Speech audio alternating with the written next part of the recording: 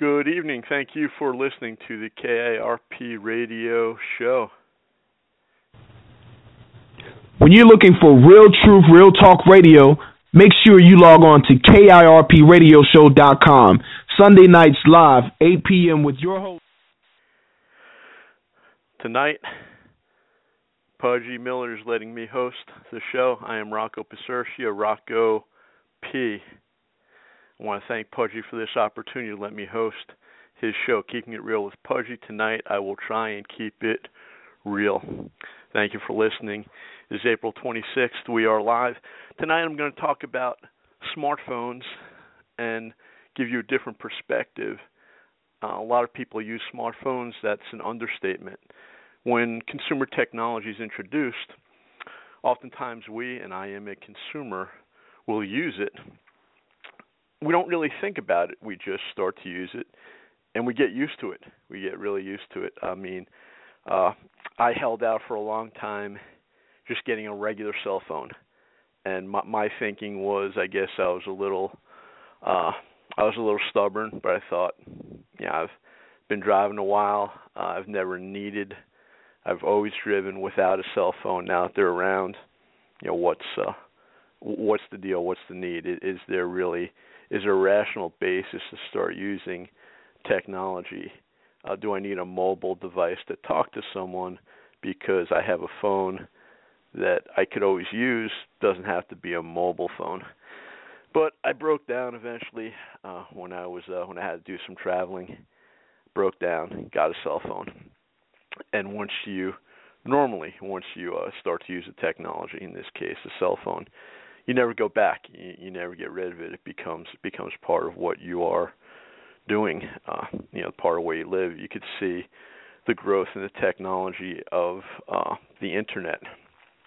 The internet, again, we'll talk a little bit about that later. But the internet, really, I hate to disappoint anyone if you're listening. If you think Al Gore invented the internet, he did not. It was essentially a military application. The internet was developed, among other things, as a system for the military to communicate with one another in the event of war if everything else went down. So it was a military application. Obviously, now it has, it's again part of our life. I can't think now about, for example, not communicating on the internet, not using email, not paying bills online. I mean, I stopped watching TV, so the information I get selectively, I'm reading articles online. I'm watching videos online. It'd be hard to think of going back to the old days, which, again, could have a place called the library if you wanted to do research. And now even libraries, a lot of libraries have gotten rid of their card systems. Everything is computerized. So then you still need to use some computer technology to even access hard copies of books and periodicals and articles. But getting back to the cell phone, if you think about how you use it, when you think about technology, we often think about the technology in terms of the science behind it. In other words, scientific technology. People that are engineers will come up with things. They'll be design professionals. They'll design things. Okay, people will design consumer technology. But apart from the science of the engineering, do you realize when we're talking about consumer technology, there's social engineering. Social engineers are involved. In other words, there are people, when technology is introduced, in this case I'm talking about the cell phone that then became the smartphone, and it's not going to end with the smartphone.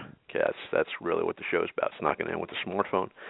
But smartphone, again, is introduced, and you can't look at it as a static event. In other words, it isn't like the current level of smartphone will always be there. And you might say, well, duh, of course not. You always want to get the one that's bigger and better. And the applications keep on coming.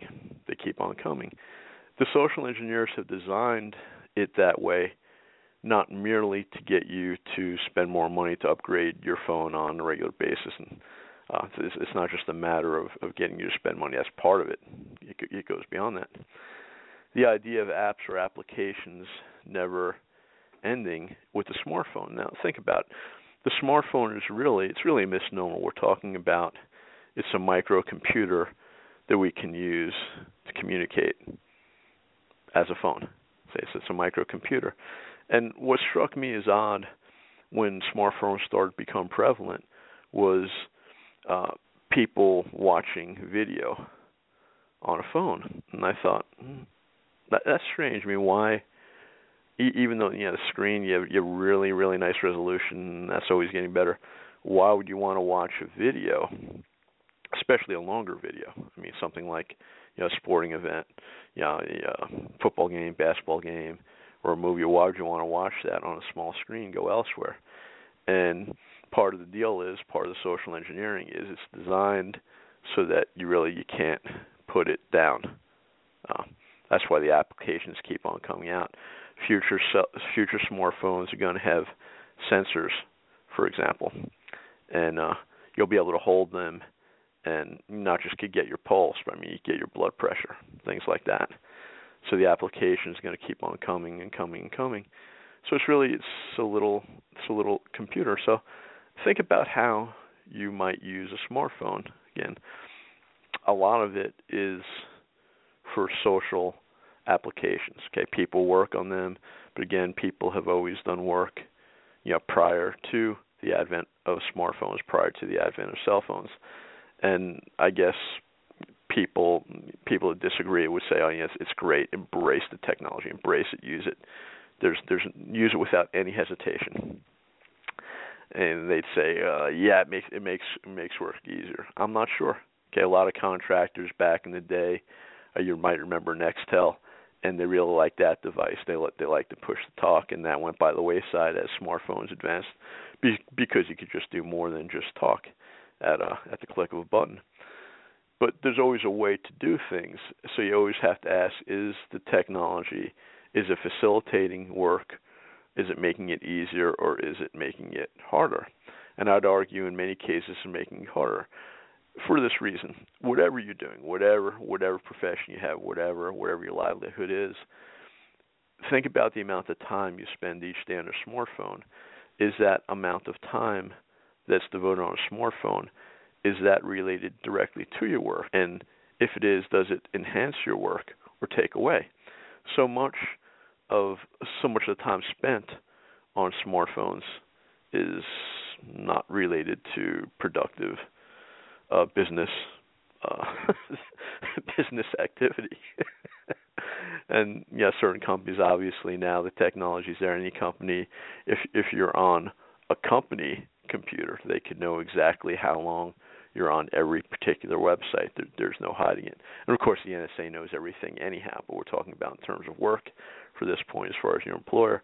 Certain companies obviously will not let smartphones be used in their premises for good reason, because they know if you're hired to do a certain job or a task or a function, whatever that is, if whatever you're hired to do, the smartphone isn't required, then obviously using the smartphone then just detracts from your ability to do what you are supposed to be doing. But you get back to the applications always coming out, the fact that they just keep on rolling out. There's more and more that you can do with the smartphone. Again, a smartphone, it's a misnomer. It's really not a smartphone. It's really not a smartphone. It is a microcomputer that includes a phone function. Okay, let's get that straight. So you have to ask yourself that question: why are we addicted to having a computer on us at all time? Does it really enhance things? Does it make our life simpler? How does it affect the quality of our life? A lot of young people, millennials and stuff, people in their 20s, they will get beaten up by social critics and say, okay, they just can't put it down. But I mean, it's just my observation. When I go out, it's not just 20-somethings that can't put it down. I'll see, especially older couples, and they can't really talk to each other more than about 5 or 6 minutes without touching that thing. So the social engineering behind the smartphone is such that it's designed so that you can't put it down for a reason. It's supposed to be like a third hand. The smartphone is really, it's been described as a bridge or a transitional technology. That's what it's been described as, a bridge or a transitional technology. So you say, what is that technology? What is it a bridge to? Okay, we'll get to that. You've heard of the Google glasses. Okay, the Google glasses hasn't really caught on yet. Okay, not yet. Hasn't really caught on. But that's the idea. Again, they're expensive, but that you could have the internet. You put the device, you wear the glasses on, you put the glasses on, and then you've got the internet there. Boom, you can walk around, and you got the internet as all the time. So some people would say, okay, if you're at your desk, you're at your computer, obviously you don't need them. Other people, again, would just find it more convenient for whatever bizarre reason to constantly have it in front of them. So that's a wearable technology. I mean, you're wearing that. The smartphone isn't a wearable technology. You put it down. Okay, they don't want you to put it down, but you put it down. Then, they're coming out with Google Watch, and they got an Apple version of the watch again. That's a wearable technology. Okay, so there's a clear progression that the social engineers have. You get to the point where you can't live without your smartphone. And then they say, okay, I could give you the functionality of that phone in a watch, or I could give you the functionality of that phone with glasses, or I can enhance the functionality of that smartphone with the glasses. I can enhance it in some way. So the smartphone, make no mistake about it, it's a bridge or a transitional technology to a wearable technology. And it's not going to end with everybody wearing Google glasses or a similar device. It's not going to end with everybody wearing an iWatch or a Google Watch or a similar device. That's still not the final game. It's still not the end game. It's not the final place where they're going to push us, where they want us to go. Social engineers know what they're doing with that technology. When I use that phrase that the smartphone is a bridge technology or a transitional technology, that's not. I am not that astute. Others have made that observation who studied this in far greater detail than I have. Catherine Albrecht wrote a book called Spy Chips. She has her own radio show, and she has years warned about the smartphones being a bridge technology to wearable technology, and then beyond that. So it's clear there is an agenda for why people can't put down the smartphone. The smartphone was designed so that you're not supposed to be able to put it down. You're not supposed to be able to turn it off. They want it that way. Okay. People talk about, too, the Internet of Things. Okay. We use the phrase smartphone. Okay. The smartphone isn't the only device that is wired to the Internet. Not the case. And you might say, well, that's obvious. Okay. I'm talking about transforming our homes into an Internet of Things. Many people have talked about the dangers related to smart meters, smart electric meters. Okay, they claim smart meters are supposed to lower the cost of utilities. They don't, but that eliminates a guy coming out to the house and reading your meters. They know then in real time where you're using, and this dirty electricity is clearly there is a downside with health, and some municipalities have made it working with the utility commission. They made it essentially illegal to replace it and put in an old analog meter. It works fine. And we see that especially as there's more consolidation among utility companies. They're going to push the smart meters on us.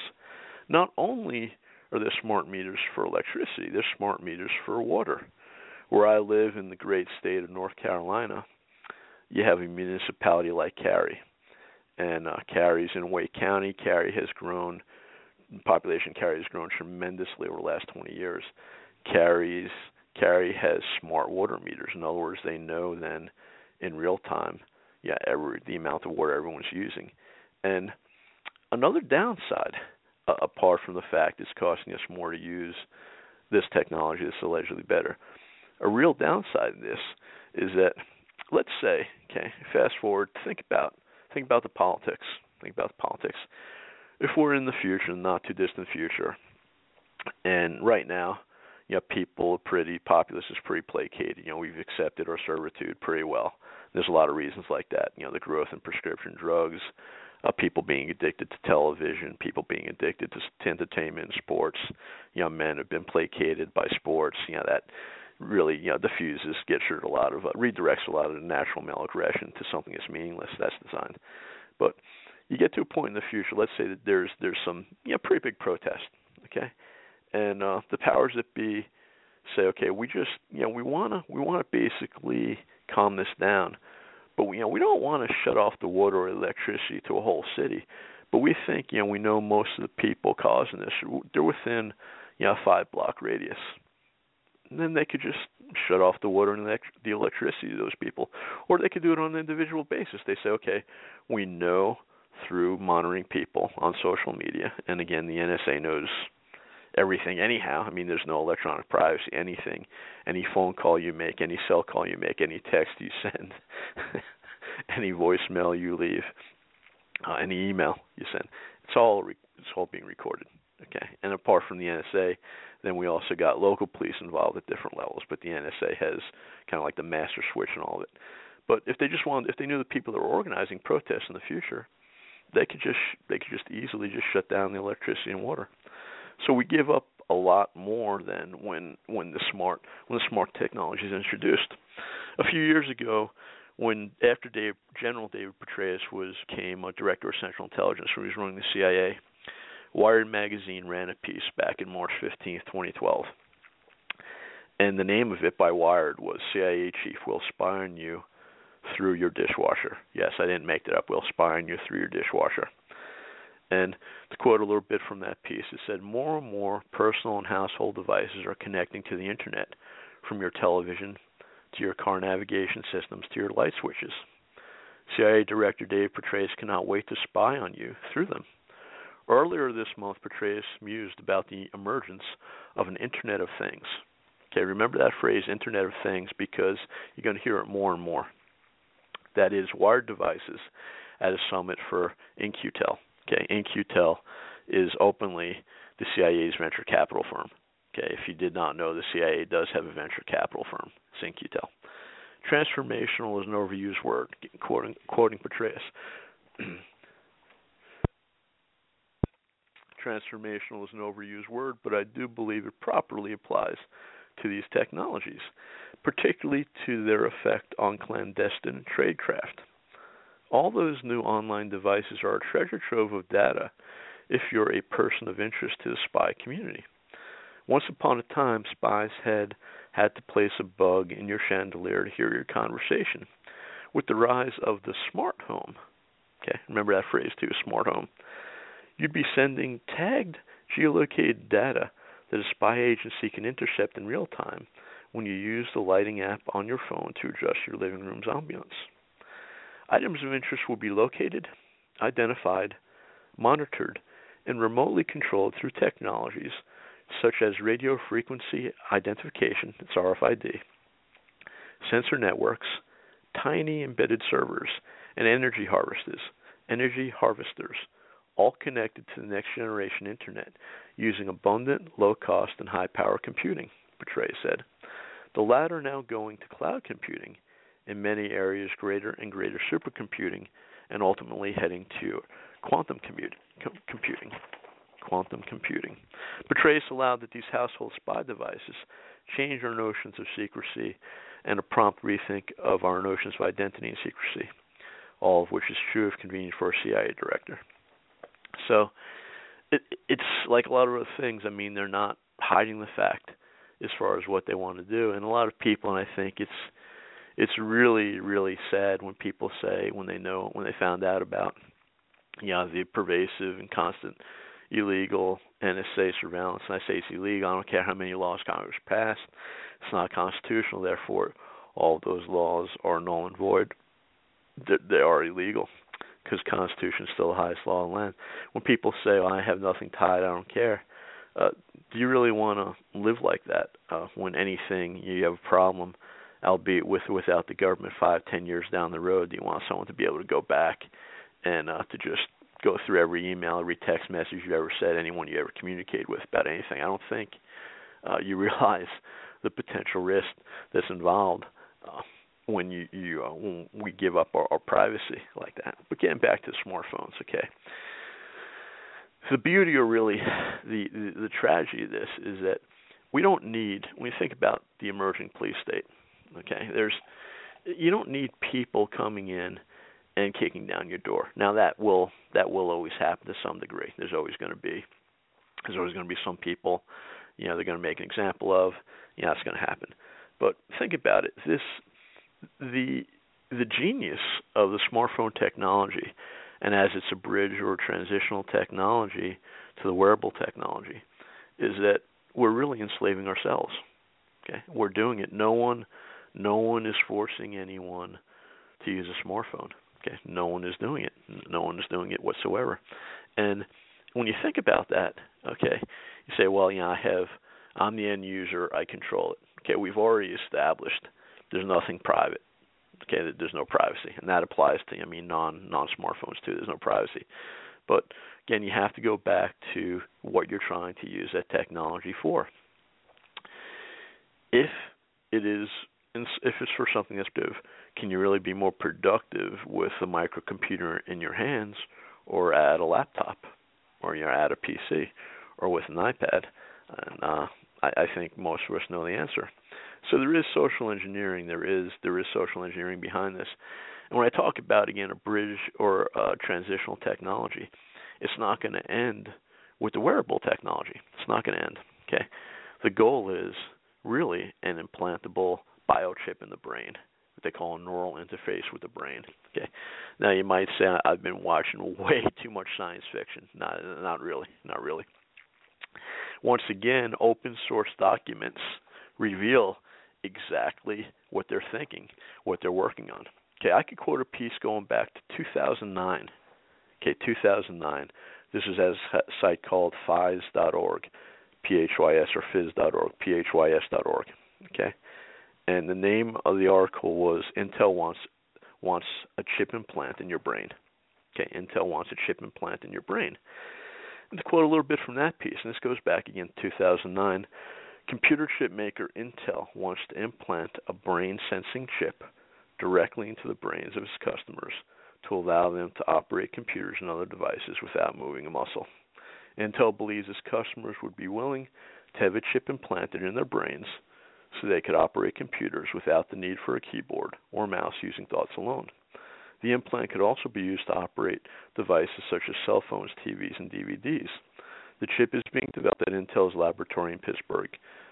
It would sense brain activity using technology based on fMRI, functional magnetic resonance imaging. fMRI, functional magnetic resonance imaging. The brain sensing chips are not yet available, but Intel research scientist Dean Pomerleau thinks they are close. Theoretically, different people thinking of the same word or image would have the same activity in their brains, but since no one really knows exactly how the brain works, this is not certain. Pomerleau and his team have used fMRI to scan the brains of volunteers to see if brain patterns matching when they are thinking of similar things, and so far the results look promising. Pomerleau said that with human beings and machines converging in many ways, people will want to give up the need for an interface, such as a keyboard, mouse, or remote control, and operate the devices using their brain waves. Pomerleau believes that sometime within the next decade or so, again, this is written in 2009, people will be more committed to the idea of the brain implants. Pomerleau said a headset incorporating brain-sensing technology to operate a computer is close, and the next step is to develop a tiny brain implant, which would be much less cumbersome for the user. And they quoted Associate Professor Charles Higgins in the University of Arizona. He said people will be using hybrid computers using a combination of living tissue and technology within 10 to 15 years. That was his thought. So, yeah, we could talk too about how much time and money has gone into this.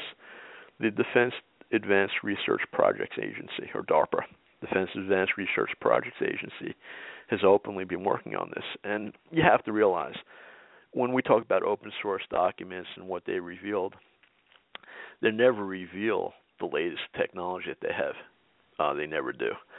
There's this piece. I'm going to come up to a break, and we come back. I'm going to play a quick clip by Brian Williams back in 2007. Yeah, I know it was Brian Williams, but he talked about this back in 2007, and we'll play that clip, and we'll see if we can take some calls. So let's see if we go to that break now. Where are we? KIRP Radio!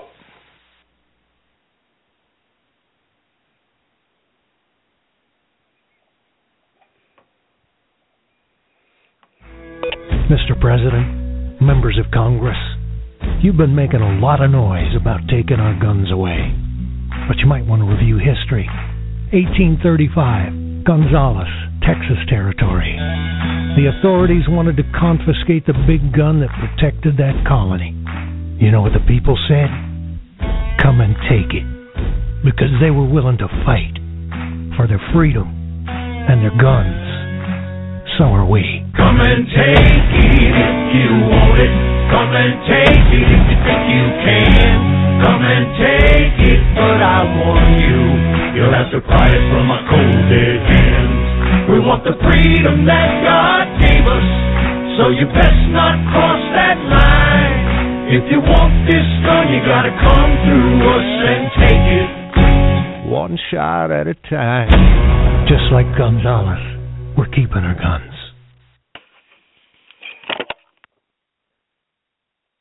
KIRP Radio! This piece again, Brian Williams, 2007, predicts we'd all have an RFID chip, radio frequency ID, under our skins by 2017. Again, RFID, that's not the neural interface, that's not the brain chip, but he just says for tracking. In other words, if you want to use, you have an access ID system at work, you want to get into certain doors, instead of carrying a card, just get a little chip, and you could open up that door. It has a lot of other applications. More now of our special coverage here tonight, life in the U.S. in 10 years' time. By that time, there may be all kinds of new ways to safeguard and identify all those things that make each of us unique, our faces, even our fingerprints, even our eyes. Here now with more on the future of technology, NBC's Tom Costello. The year is 2017. You're rushed to a hospital unconscious with no ID or medical history, but thanks to a microchip under your skin, it's all there. Science fiction 20 years ago, but a biometric reality today. The technology is based on answering one simple question: am I who I say I am? Already, fingerprints and iris scans verify passenger identities at airports. Within 10 years, that technology may be even more widespread. And look for more complex facial recognition programs that scan a crowd of thousands looking for a single terrorist.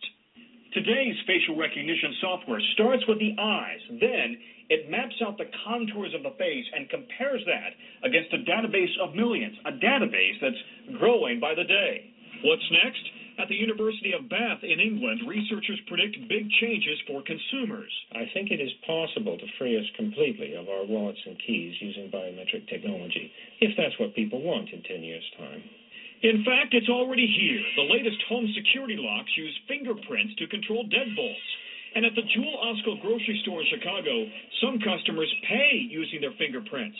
No paper or plastic. You don't really need anything other than your hand, and you already got that with you. So will future department stores scan our irises, like in the movie Minority Report, then offer products catered to who we are? Hello, Mr. Yakamoto. Welcome back to the Gap. Experts say that technology is here now. The challenge is to safeguard our privacy in a brave new world. Tom Costello, NBC News, Alexandria, Virginia. So that was in 27. He said 10 years. Recently, Intel said in October 2013 they would have a neural implant. They would have a brain chip by 2020. But let me see if I can take a call now. Hello, you are on the air.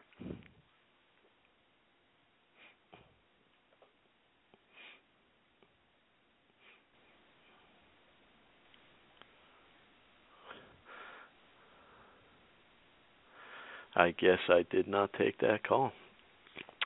Yeah, Intel again, as recently as in 2013, said they'd have the neural implant by 2020. They said Michael Snyder, who wrote a piece, a chip in the head, brain implants will be connecting people to the internet by the year 2020. Now, there's a lot of ways you could look at that as far as what the downside, I think, is clear, regardless of whatever motivation, whatever upside there would be. The downside is really clear. Think about it.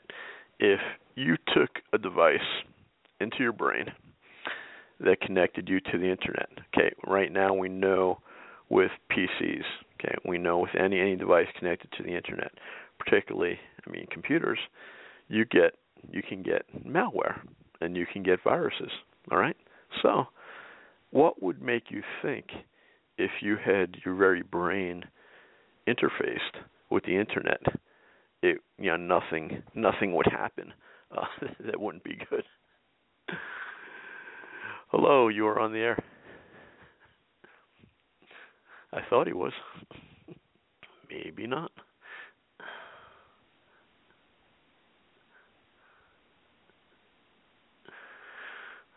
Technology. I'm still not going to get the brain chip though to figure out how this works.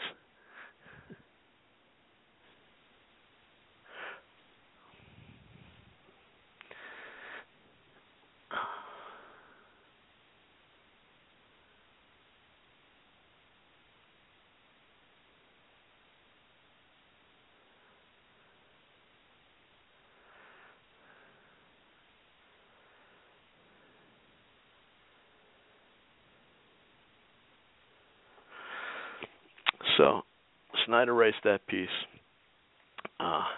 about brain chips. Then he writes that in October 2013. So when you hear this too about the brain implants, whenever they roll this out, they always talk about some positive medical benefits. Okay, and some of the positive benefits would be, someone, for example, was hearing impaired. They'd say, well, then what you should do. You give them the ability to put that brain device in, and they could hear. So why would anyone be against that? And of course, that application, that's a positive application. Same thing with vision. Someone is completely or partially blind. They get a brain chip. They're able to see. Of course, that's a positive application. But those applications that they focus on, that's not the end game. That's not the purpose of this technology that they're working on. It never was. It's never just a benevolent activity. It's never just some benevolent things that they can do. There's always a bigger agenda. There's always a bigger agenda. And once again, when you think about the potential for this, if your own think about this two levels. Not only would you be exposing yourself to malware and manipulation of your brain, but they're talking about, again, this concept of transhumanism. Okay, transhumanism, when the machines, all right, technology will merge with people. And I wish, again, that was science fiction. There's people like Ray Kurzweil, who, among other places, works for Google, and he truly believes in this philosophy of transhumanism, that they really want to transform human life. They want to merge with the machines, and they think they're going to live forever. Okay, they're talking about immortality, and coming from my perspective as a Christian, I believe the Bible. They're trying to make themselves gods. Kurzweil takes, I think, 200 supplements a day. He's trying to extend his life naturally, getting to that point where something will happen that his consciousness will then be able to be transformed somewhere in or with the machine, and that he would live forever. I don't think that's going to happen. Brandon Tuberville he's a researcher. He runs activistpost.com. It's a great site, activistpost.com, and he has a piece up there. He posted this past Wednesday, the 22nd. He said the coming brain chip, and there's a lot of good information in that piece. He starts out and he talked about the concept that we already do have biometrics. And that's true. Biometrics are there. It's a matter of the expansion of the biometrics. The social engineers get us used to accepting things. So if you could get someone used towards a little RFID chip in their hand to open up a door. Okay, well then what's the next phase? Okay, you use that chip then instead of a debit card, takes it to another level. So then you share financial data on that chip. And remember, if cash is gone, even without a chip, if cash is gone, we're further at the mercy of the banks for someone to control whatever you buy and sell. Okay, because someone could just shut you down. Someone can turn off your account. But this piece by Turberville, he talks about one researcher said, okay, in the University of Calgary, they improved upon current commercially available biometric ID technologies to the point of creating a form of artificial intelligence capable of making decisions regarding biometric information received from a variety of different sources. Okay, so the technology is never going to go backwards. It's not going to stop. It's just a matter of it going forward. And this combined with artificial intelligence, the implications are not good. Okay, the implications aren't good. There've already been places that have used fingerprints. They've used retinal scans. There's one company in Sweden. There's one company in Sweden, and they offered microchips, RFID chips under the employee's skin for access to different parts of the building. And that piece is about 2 minutes. This is pretty interesting when you hear about the advocate, how he describes this being used. Here in the centre of Stockholm, a new high-tech office building is open to welcome startups and established companies like Google and Microsoft. There's one key thing about the technology of the building, and that is that people who work here can be chipped to gain entry to the building and various services. I've just been chipped myself. It's not a painless process, but it doesn't last too long, not too difficult. Minor surgical procedure, which basically involves a little chip the size of, I suppose, of a grain of rice being inserted under your skin, and you can then go off and have it programmed and then do various things inside the building. Let's go and have a look. And here's Hannah Schobler, who is in charge of this whole chipping operation in the building. Now, you've been chipped yourself. Where's your chip? Yeah, I have a chip right here, which I use to access the entire office. So let's see if we can get into this particular. This is how I do it. Okay. No need for passcodes. And we're in. So, what else can you use this for? Is it just for getting entry to doors? Because that would seem a fairly simple thing. Absolutely not. I mean, with this technology, I interact with all kinds of devices all around us. It can be normally my smartphone. I unlock my smartphone, my computer, I unlock my bike, all kinds of things that are now part of the greater connected Internet of Things. But inside this building, you'll be able to do what else? What other thing will you be able to do? Oh, I open the front door, I open various office rooms, I open the copy machine so that I can log into it. So you can print just by putting your hand against the printer? Exactly. So it's instead of having some clumsy device in my pocket, I just put my hand on the reader. If we help show people that this is really not that complicated, it's making our lives easier, I think people will actually welcome this tool to make their lives easier. And is there a sort of wider philosophy behind it? We are early adopters of this technology. We experiment with it. We learn it, how it works, because I think that there might be a day when the tax man or the big corporates will come to us and say, hey, try this chip, try this implant. And then we, the biohackers who understand this technology, we will be able to question their proposals.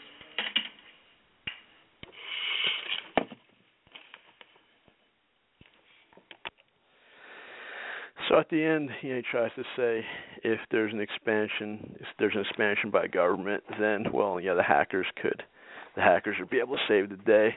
I'm not sure that once it's implemented, if it was implemented on a wide scale, it'd be very hard to roll it back. Similar again to look at the use of the smartphones. Most people, if you're using a smartphone, how many people were then just going to give it up for any reason?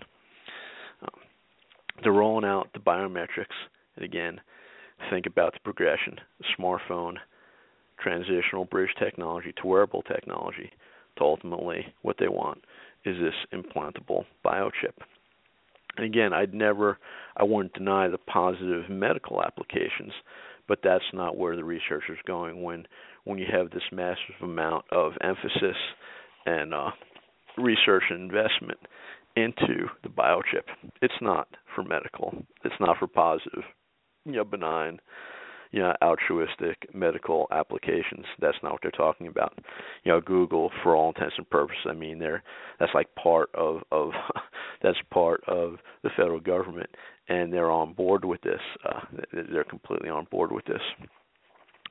These systems are out there, and some of them are gaining access to your DNA.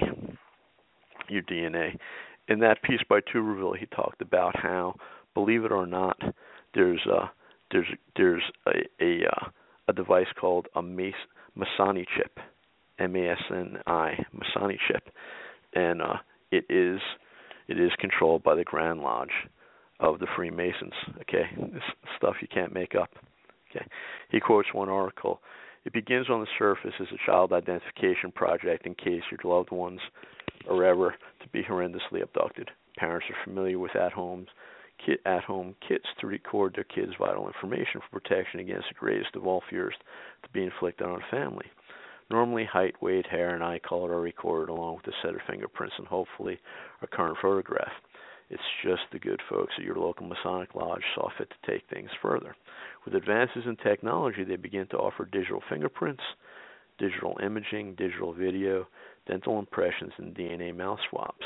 This data processing is managed by their proprietary software that's designed to be compatible with local and national law enforcement. This is, after all, a campaign created by police and the Brotherhood, regardless of its private funding. Yet for all the conflation between the Masonic program with government involvement, the truth is that the program is entirely private, totally belongs to the Freemasons. And Masonic states that in addition to recording the children's data themselves, it will provide its own healthcare professionals to collect the DNA samples at whatever event the DNA gathering is scheduled to occur. Just one little program that's going on. But again, everything again is pointing towards that idea of an implantable biochip, a neural implant. And a lot of people, you have to think, if people had the option tomorrow, if you said, okay, I'll give you something whereby you can access the internet. You can access your computer, not just the internet, but you access your computer. You never have to use a keyboard again. How many people would say, yeah, go ahead and ship me? Some detractors, when these stories have come out, some detractors have said, it's all basically theoretical. The technology doesn't exist. The RFID technology is well out there. Remember, yes, I played the piece from Sweden. The RFID technology for people to get a little, implant the size of a grain of rice. That's been out there for years. Okay, 160 Mexican government employees, they were implanted with microchips for security reasons. This stuff has been going on for a long time. But when we get to the neural implant again, that I would say it probably is out there, but no one is saying if that has been used yet. Certainly, a lot of time and effort, a lot of money has gone into developing that technology. Have they beta tested on people? I'd say it's probably been done in the military. Again, can't prove that yet. But certainly, if Intel is saying now it'll be available to the public in 2020, you'd have to guess before it's gone to the public, they have used it on other people in different places. We go back again to the philosophy about this and this idea of a singularity. People like Ray Kurzweil that are openly promoting the philosophy of transhumanism. Okay, they're talking about there's going to be a point where computers will develop so quickly that artificial intelligence will really, in one sense, it will merge with us, and that will change humanity forever. I don't think that's going to happen. In other words, I think, revealing what I believe about God, man, and the universe, believing Scripture, God's not going to let humanity be changed and merged with machines. That's not going to happen. But these people, I'd say, that are psychopaths, they are trying. They are trying. How do they define this idea of singularity? Kurzweil and others, they'd say the moment when technological change becomes so rapid and profound, it represents a rupture in the fabric of human history. Simply put, singularity is a moment when man and machine merge to create a new type of human, a singular entity that contains property of both machines and humans. And it's out there again. Kurzweil has written about it extensively. He's made a documentary. There's one article, The Singularity Movement, Immortality Removing the Ghost in the Machine. They don't deny it. Singularity University is this is a program that's offered by NASA. Okay, it offers interdisciplinary courses for both executives and graduate students. NASA's on board. NASA's part of that, as is Google. Again, that's the Kurzweil connection. 10 years ago, U.S. Science Foundation, National Science Foundation predicted networked enhanced telepathy. In other words, sending thoughts over the internet would be practical by the 2020s. And you go back to Intel's prediction that by 2020 there would be that neural implant, that brain chip. So will it happen? I don't know. That's what they're saying. Saying thanks to neuroscientists at the University of California, they seem to be on schedule. Last September, they asked volunteers to watch Hollywood film trailers and then reconstructed the clips by scanning the subject's brain activity. And that article goes on to say last week the scientists boldly went further still. They charted the electrical activity in the brains of volunteers who were listening to human speech, and then they fed the results to computers, which translated the signals back into language. The technique remains crude, and so far has made out only 5 distinct words, but humanity's crossed a threshold. Okay. So they're talking about, again, the ability to control brain function by computers by thought. That has been available at some level for years. Some people talked about an experiment they had done back in the 60s, and it was just with a bull, but they were able to control a bull's movements just remotely through wiring its brain. It was done. Of course, our brain is more complex, but it's not science fiction. Really interesting thing, they said by the second decade of the 20th century, we've become used to organs grown in laboratories, genetic surgery, and designer babies. In 2002, medical researchers used enzymes and DNA to build the first molecular computers. And in 2004, improved versions are being injected into people's veins to fight cancer. By 2020, we may be able to put even smarter nanocomputers into our brains to speed up synaptic links, give ourselves perfect memory, and perhaps cure dementia. Okay, they always throw out the medical application.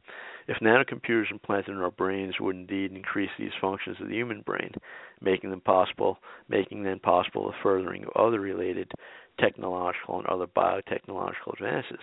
And it is realistic to believe, as many in the singularity movement do, that the human being as we know it will cease to exist. The old man will be replaced by the new, and in a very real sense to these people, this is a religion. I mean, they're talking about a new species, and when they talk about that idea of a new species, again, this goes back to something I've discussed on this show, many people have discussed, and that's this: that when there is a movement, has been around for at least 100 years, of eugenics, okay, to improve, the idea that they can improve humanity through basically changing how people are, and really the number of people that are there. It's been around 100 years. People don't like to talk about the fact that the Nazis, with their ideas of eugenics, and they talked about racial cleansing, those were American ideas that they just applied. That's something they don't teach in the history textbooks. So one way philosophically to look at this idea of transhumanism is that it's just another version of eugenics. Yet they're saying they're going to take to the next level if they're going to a certain select group of people would then merge with machines to change what constitutes humanity. a lot of interesting things can be quoted as far as when you connect the dots, how much the technology has advanced. People have talked about how quickly the internet was the most rapidly used, most rapidly expanded consumer technology. You look in the history, everything else, radio, TV, nothing expanded as quickly and as rapidly as the internet. And you think about how quickly how have computers developed? Okay, so this was really interesting to say. Where have computers gone? First computer I know of, was developed during World War II. Okay. Since the 60s, computer chips have been doubling their speed and halving their cost, cutting their cost in half every 18 months or so. If the trend continues, the inventor and predictor Ray Kurzweil has pointed out that by 2029, we will have computers powerful enough to run programs reproducing the 10,000 trillion electrical signals that flash around your skull every second. Okay, it's at 2029. They will also have enough memory to store the 10 trillion recollections that make you who you are. And they will also be powerful enough to scan neuron by neuron every contour and wrinkle in your brain.